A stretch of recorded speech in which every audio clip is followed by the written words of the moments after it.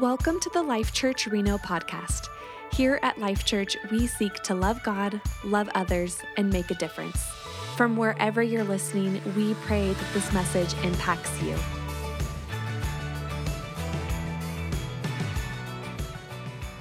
Good morning. It's great to see you guys this morning. If you're joining us online, we're grateful. Today we're kicking off a brand new series called God's Passion, Our Purpose. Over these next 3 weeks, we're going to be talking about things that I believe the Bible makes crystal clear. These three different groups of people that all of us, I believe, at one moment or another in our lives have been in one of these groups that are very, very close to God's heart. And as God captures more and more of our heart, that our hearts align more with His. And so over these next 3 weeks, we're going to be talking about what I call the little, the least, and the lost. And so today, as we talk about the little, we're talking about God's heart for kids. And I thought we'd kind of warm up by looking at some cute pictures of babies. Let's take a look at some. That's a pretty good looking baby. Even better looking. I think hats make babies look more awesome. I love that. That's an incredible looking baby. Hard to beat that. But here's what I want you to think about this morning. Is as you look at history, what we see is the teachings of Jesus and the influence of the early church for its first 400 years or so radically transformed how we look at children. And the fact that we look at these cute little babies and are immediately drawn to their cuteness and see them as precious, that is not the way it always was, but that it was actually the influence of the teachings of Jesus and the influence of the early church that really transformed how society sees children. I was reading this article. It was called "How Christianity, quote, Invented Children." Said this: "Today is simply taken for granted that the innocence and vulnerability of children makes them beings of particular value and entitled to particular care. We also romanticize children, their beauty, their joy, their liveliness. Our culture encourages us to let ourselves fall prey to our gooey feelings whenever we look at baby pictures. What could be more natural? But in fact, this view of children is a historical oddity. If you disagree, just go back to how children were talked about in the prevailing way in Europe's ancient pagan world. There was this historian, Embark. He wrote this book called When Children Became People. And he talked about how in ancient Greece and Rome, children were actually considered non-persons. And he talks about how back then the entire social worldview was undergirded by a universally held implicit view. Society was organized in these concentric circles, with the circle at the center containing the highest value people, and the people in the outside circles having little to no value. At the center was the freeborn adult male, and other persons were valued depending on how similar they were to the freeborn adult male. So such was the lot of foreigners and slaves and women and children. And so the way in which people approached children was radically different. In fact, various pagan authors describe children as being more like plants than human beings. Well-to-do parents typically just had their slaves raise their children, oftentimes with great harshness, including harsh beatings as a normal part of education. In Rome, a child's father had the right to kill him for whatever reason until he came of age. 98% of that seems like a bad idea. The 2% is if the kid has that mild fear, maybe it does better. Maybe they talk back less. I don't know. One of the most notorious ancient practices that Christianity rebelled against was this frequent practice of the Latin expotio, this idea of exposure, basically being that if a child was born and it was disabled in any way, or female when they were wanting a male, they would just take this child out to the hills and just leave it to die of exposure or by attack of animals or starvation. There was incredible sexual exploitation of children. And so what we see through history is that it was the teachings of Jesus through the church that Christianity in its first 4 centuries began to radically transform the entire understanding of children as precious image bearers of God to be cherished, nurtured, and protected. It's this big idea that kids matter to God that began to radically transform just how we view children. And so I want to share with you a few things about that today. Here's the first thing. Kids are an incredibly high priority to God. If you have your Bibles, go over to Mark chapter 10 and verse 13. Mark 10:13 says this: people were bringing little children to Jesus for him to place his hands on them. That's where we get our whole idea of doing like the dedication of children, infant child dedication. We have one of those coming up in 2 weeks from today. If you're a parent of a young child, we have a class for you that's offered next Sunday. You'll hear more about that later. But see, we get this idea is for what Jesus is doing here, taking these children, and it says, and the disciples rebuked them. Whenever you're reading the Gospels or the book of Acts, I want to encourage you just to circle or highlight every time the disciples look silly or foolish. And what you'll do is you'll find yourself marking up your Bible a lot, and let it encourage you in 2 ways.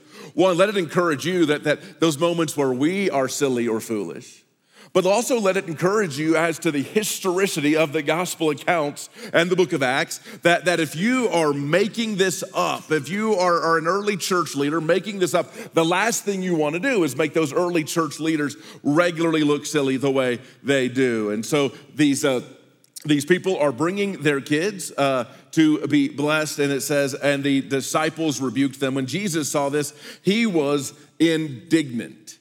He said to them, let the little children come to me. The way that is written, it says that people were bringing these children. It's in this imperfect, ongoing tense. The idea is that these people kept on bringing their children to Jesus. This is going on for some lengthy period of time. The disciples get sick of this, and they begin to tell people to take their kids away. And it says, when Jesus saw that the disciples were rebuking these people, he was indignant, he was angry. He said to them, let the little children come to me, and do not hinder them, for the kingdom of God belongs to such as these. Truly, I tell you, anyone who will not receive the kingdom of God like a little child will never enter it. And he took the children in his arms, placed his hands on them, and blessed them. See, the disciples made this mistake that we often make. They thought that they and Jesus had something better to do than to be with kids. And they thought that they and Jesus were too busy to be with kids. I like how the Message translation says these verses. It says, the people brought children to Jesus, hoping he might touch them. The disciples shooed them off, but Jesus was irate and let them know it. It's the only occasion in all the Gospels where we see Jesus angry at all the disciples at once. It's in this moment. He was irate, and he let them know it. Don't push these children away. Don't ever get between them and me. These children are at the very center of life in the kingdom. It's the only time that it says Jesus was angry with the group of disciples. And so we see this message that kids matter to God in this incredible way. And so if you want to make God mad, then act like kids don't matter. If you want to offend God, act like kids coming to Jesus doesn't matter. If you want to upset God, come between him and children. Jesus is saying kids matter to God. Here's the second thing we see from these verses. We see this idea that childhood presents a unique spiritual opportunity. He says this idea, he says, anyone who will not receive the kingdom of God like a little child, that there's this opportunity within the lives of children of this openness to the things of God. And we see this whole idea of this unique spiritual opportunity that childhood presents for kids to come into relationship with Jesus. I've asked Lauren Meyer, who leads our elementary ministry, to join me on stage. Let's give it up for Lauren as she comes on up.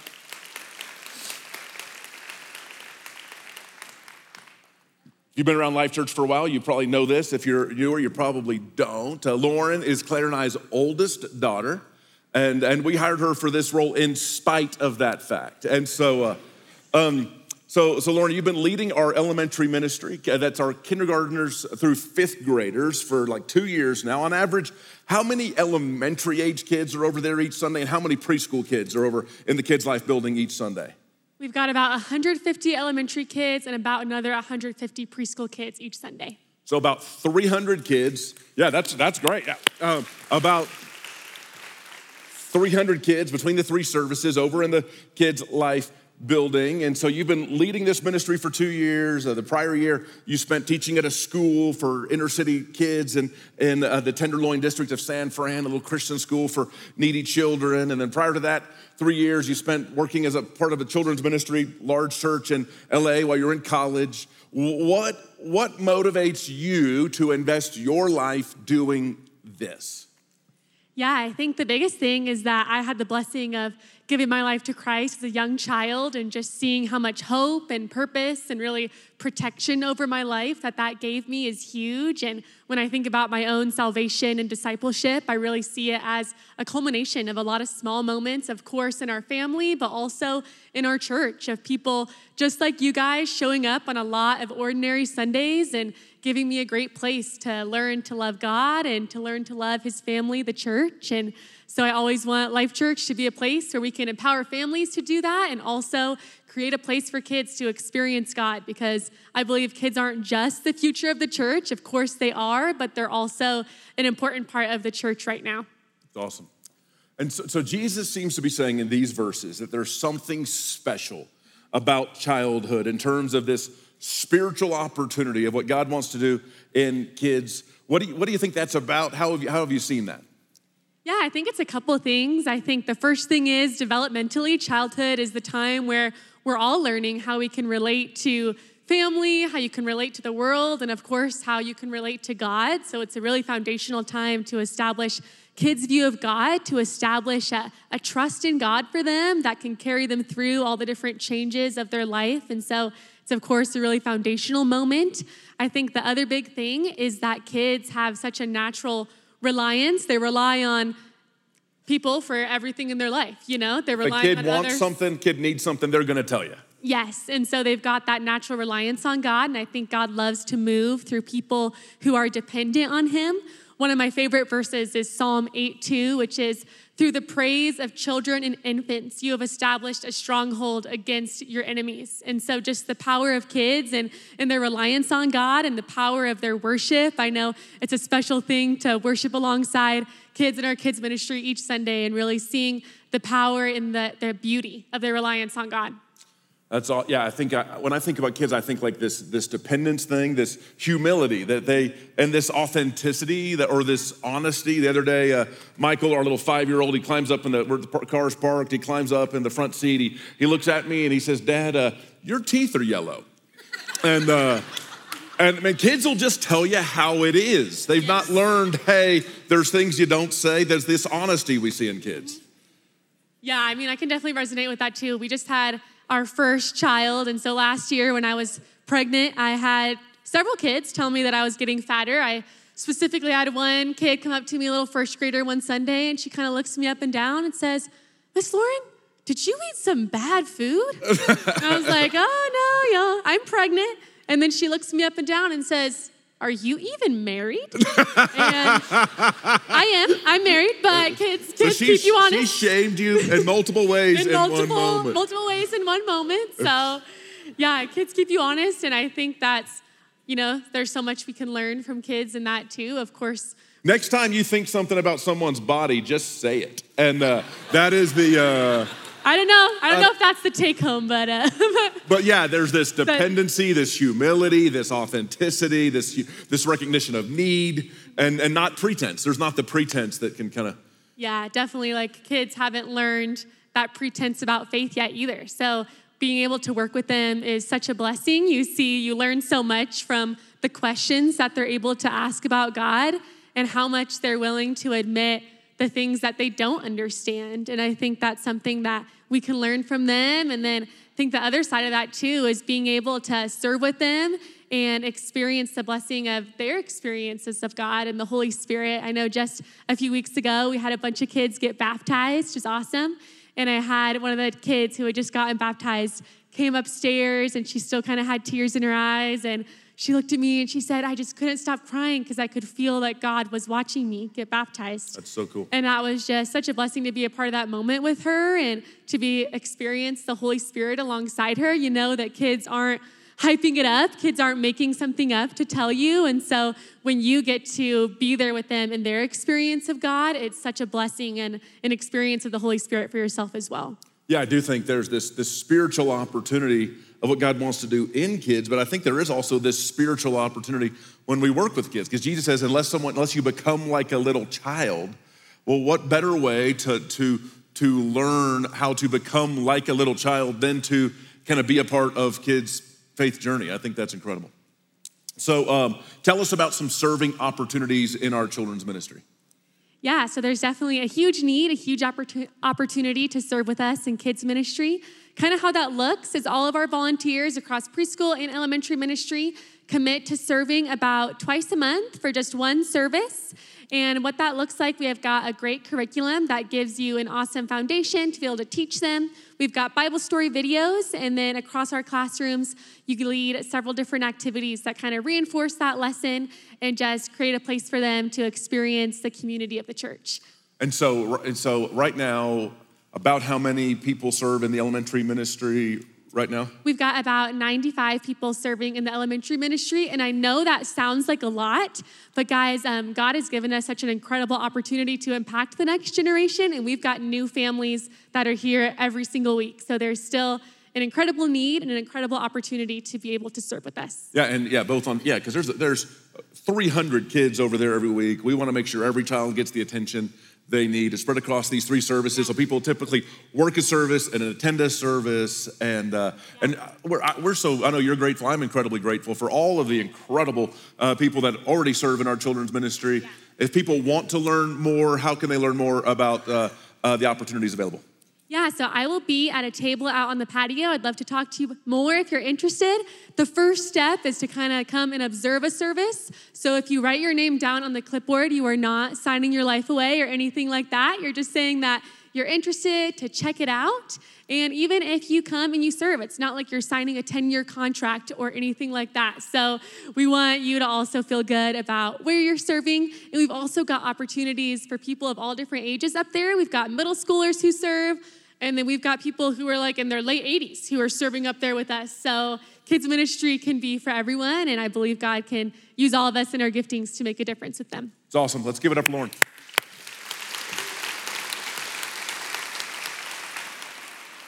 There was a great evangelist named D.L. Moody who was the Billy Graham of his day, and here's what he said. He said, if I could relive my life, I would devote my entire ministry to reaching children for God. There's this spiritual opportunity. Missiologists, the people who study God's work and reaching people with the gospel across the world, missiologists tend to talk about what's called the 1040 window, and it represents this area of the world that is between 10 degrees and 40 degrees north of the equator, basically North Africa and most of Asia.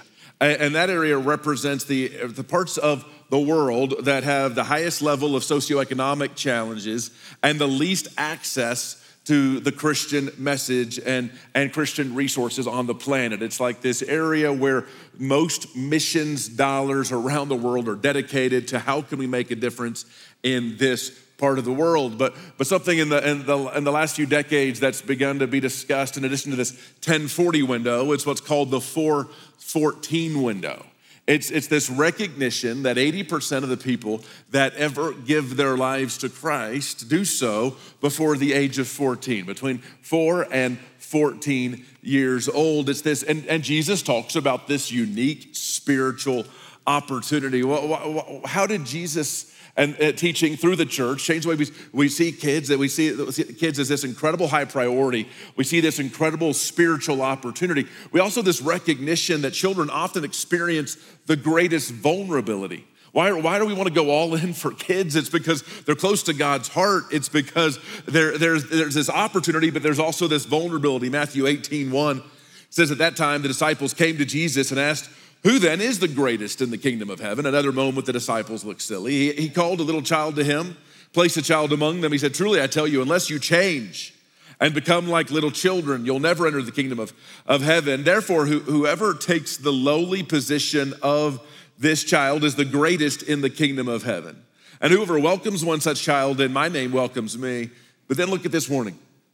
If anyone causes one of these little ones, those who believe in me, to stumble. This is recognition of this vulnerability. Jesus, and kind of talking about vulnerable people in general, he talks about it, the vulnerability through this lens of this little child he's holding. There's this vulnerability of childhood. And so Jesus says, anybody who hurts a kid, it would be better for them to have a large millstone. Imagine a big giant concrete pylon that's larger than you can imagine to be tied around their neck and be drowned in the depths of the sea. It's this incredible recognition of just the vulnerability of childhood. And we see this in many ways. Vulnerability of the family hurts. The previous passage we read in Mark where Jesus is talking about the preciousness and vulnerability of children. It's in the context right before that. Jesus is talking about marriage and divorce. So many times kids are vulnerable because of family hurts. Many times kids are vulnerable just to the scars of neglect and abuse. I think there's so much vulnerability just in the world we live in and just the messages constantly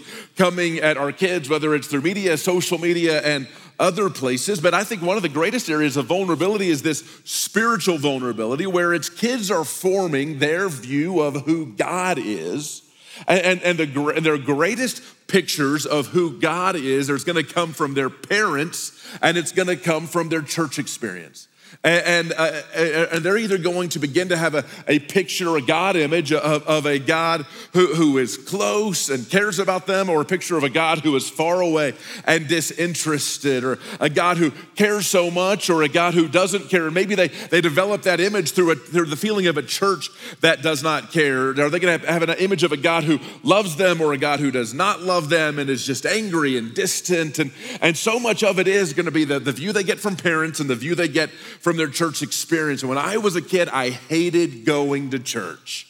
Started wearing a suit to church when I was 4 years old, clip-on tie, this super tight neck on my big old fat neck on that, and it's this clip-on tie choking me every week with my fat neck. Or last service, people laughed about my fat neck. The silence actually feels worse. And so but I hated church. It was my least favorite hour of the week. And so when we started Life Church, we said, if we do one thing, we're gonna go all in on having this be the best hour of the week for kids. We believe that church should be the best hour of the week for kids because it's how they begin to form their image of God, a God who loves them and cares about them and brings life for them. And here's the thing, it's so much easier to love a kid well and point him or her on the right direction than to try and repair damage to a kid 40 years later. There's this vulnerability and this opportunity in childhood. Here's the last thing and we're done.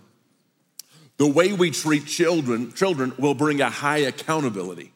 We see in Mark chapter 9, verse 33, they came to Capernaum, and when he was in the house, he asked them, what were you arguing about on the road? But they kept quiet because on the way they'd argued about who was the greatest. Jesus knew exactly what they were arguing about. They were arguing about the thing that they were always arguing about, which is who's the greatest. Sitting down, Jesus called the 12 and said, anyone who wants to be the first must be the very last and the servant of all. He says, you want to be great, become a servant.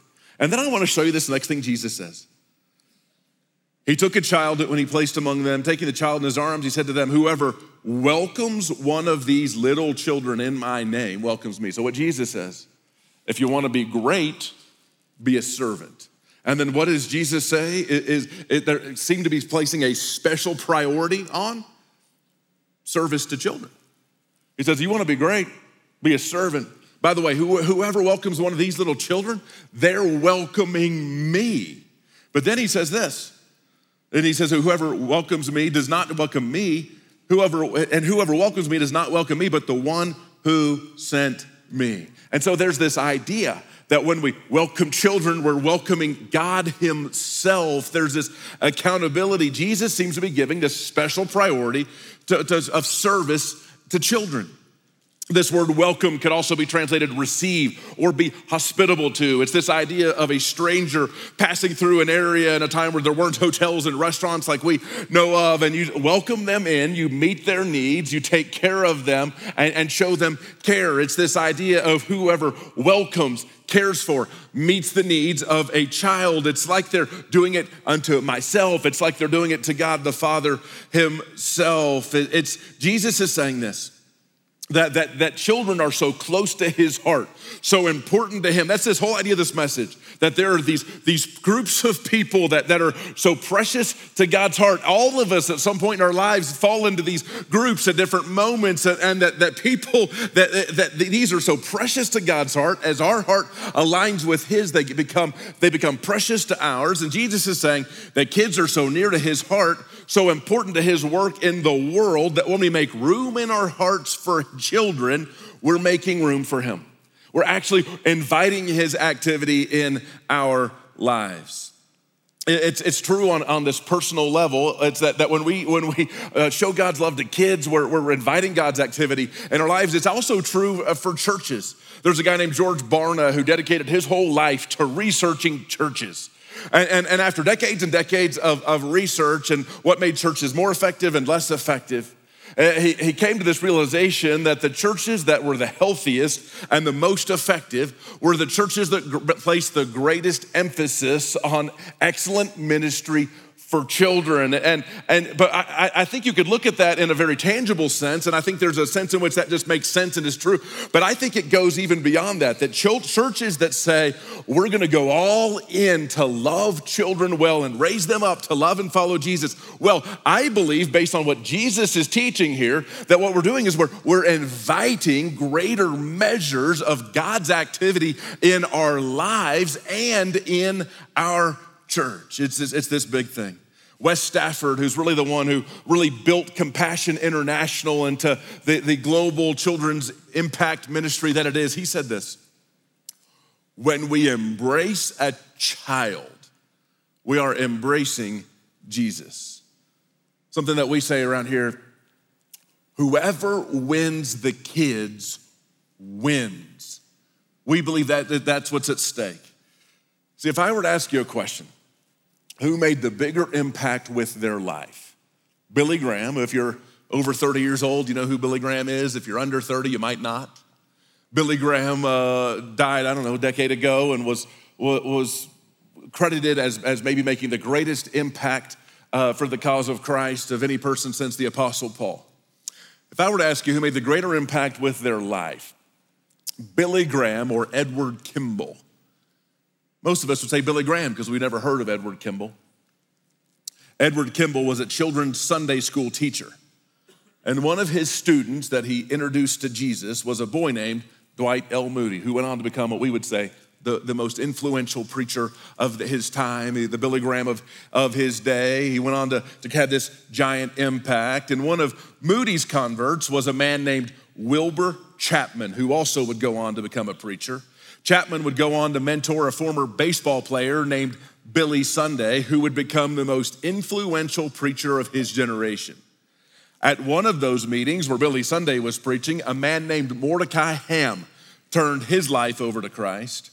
Mordecai Ham also became a great evangelist, and it was during one of his meetings in Charlotte, North Carolina, that a young man named Billy Graham committed his life to Christ. See, it's estimated that Billy Graham preached in 185 different countries. It's estimated that 215 million people saw Billy Graham preach live. It's estimated that 2.2 million people made a decision to follow Christ live at a Billy Graham meeting. It's estimated that Billy Graham, once you include radio, television, and the internet, has preached to over 2.2 billion with a B people. But I ask you again the question, who made the bigger impact, Billy Graham or Edward Kimball? My money's on Edward Kimball. Because without Edward Kimball reaching someone who reached someone who reached someone who reached Billy Graham, there is no Billy Graham. Never underestimate. Some of you have faithfully served in our preschool ministry, our elementary ministry, our junior high school ministry for years. Some of you over a decade. And never underestimate the impact that you're making when you influence a child with the gospel. You are sowing seed. Sometimes you'll get to see that harvest. Sometimes you won't see that harvest in this life, but you'll see it in the next. And what we see, the greater impact wasn't Billy Graham who counseled president after president after president. It was a Sunday school teacher who just invested in one kid's life, who went on to make a difference that continues to make an incredible difference today. And so that's why at Life Church we say, whoever wins the kids wins. And if we're gonna do one thing well here, we're gonna go all in to make the biggest difference we can make for kids. Let me pray for you.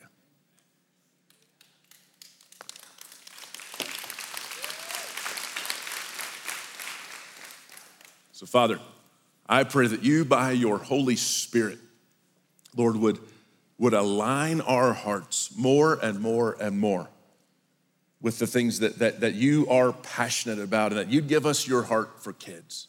And Lord, that Life Church would be a place where we would see thousands and thousands of children grow up in this church as preschoolers and elementary age kids and junior high kids and high school kids, and that they would grow up to know you and to grow up in you and to go out and make a massive difference in the world. And so God, I pray you'd give us your heart for kids. And it's in Jesus' name we pray, amen. Thank you for listening to the Life Church Reno podcast. Remember to subscribe to hear more messages like this, and you can also find more information at lifechurchreno.com. Blessings to you.